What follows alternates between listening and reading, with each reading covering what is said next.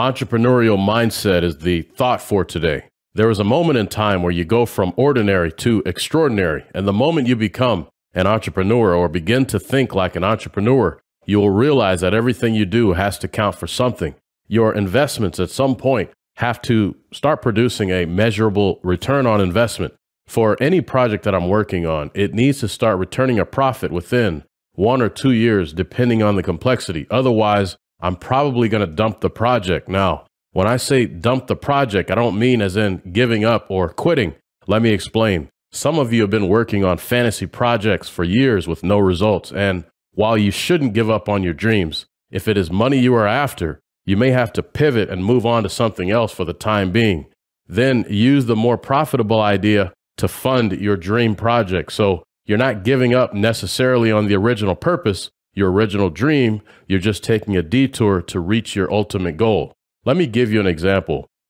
I started off with a fitness website that was originally designed to answer questions from the public on matters usually pertaining to diet, exercise, and supplementation. At the time, I was a gold medalist in a national bodybuilding competition, and this particular event received national media attention. So I did have a bit of traction from the start, but after a few years, my fitness site was making decent money, but there was never a time where I exceeded, say, 10K in a single month. Most likely, that was because I was doing this all while still in the Air Force.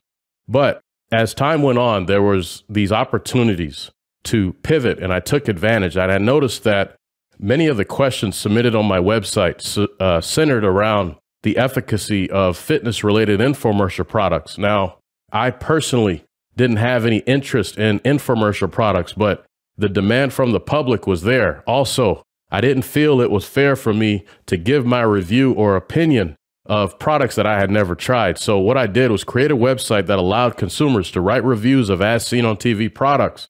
And as you might expect, the site received global attention. And with that came more money.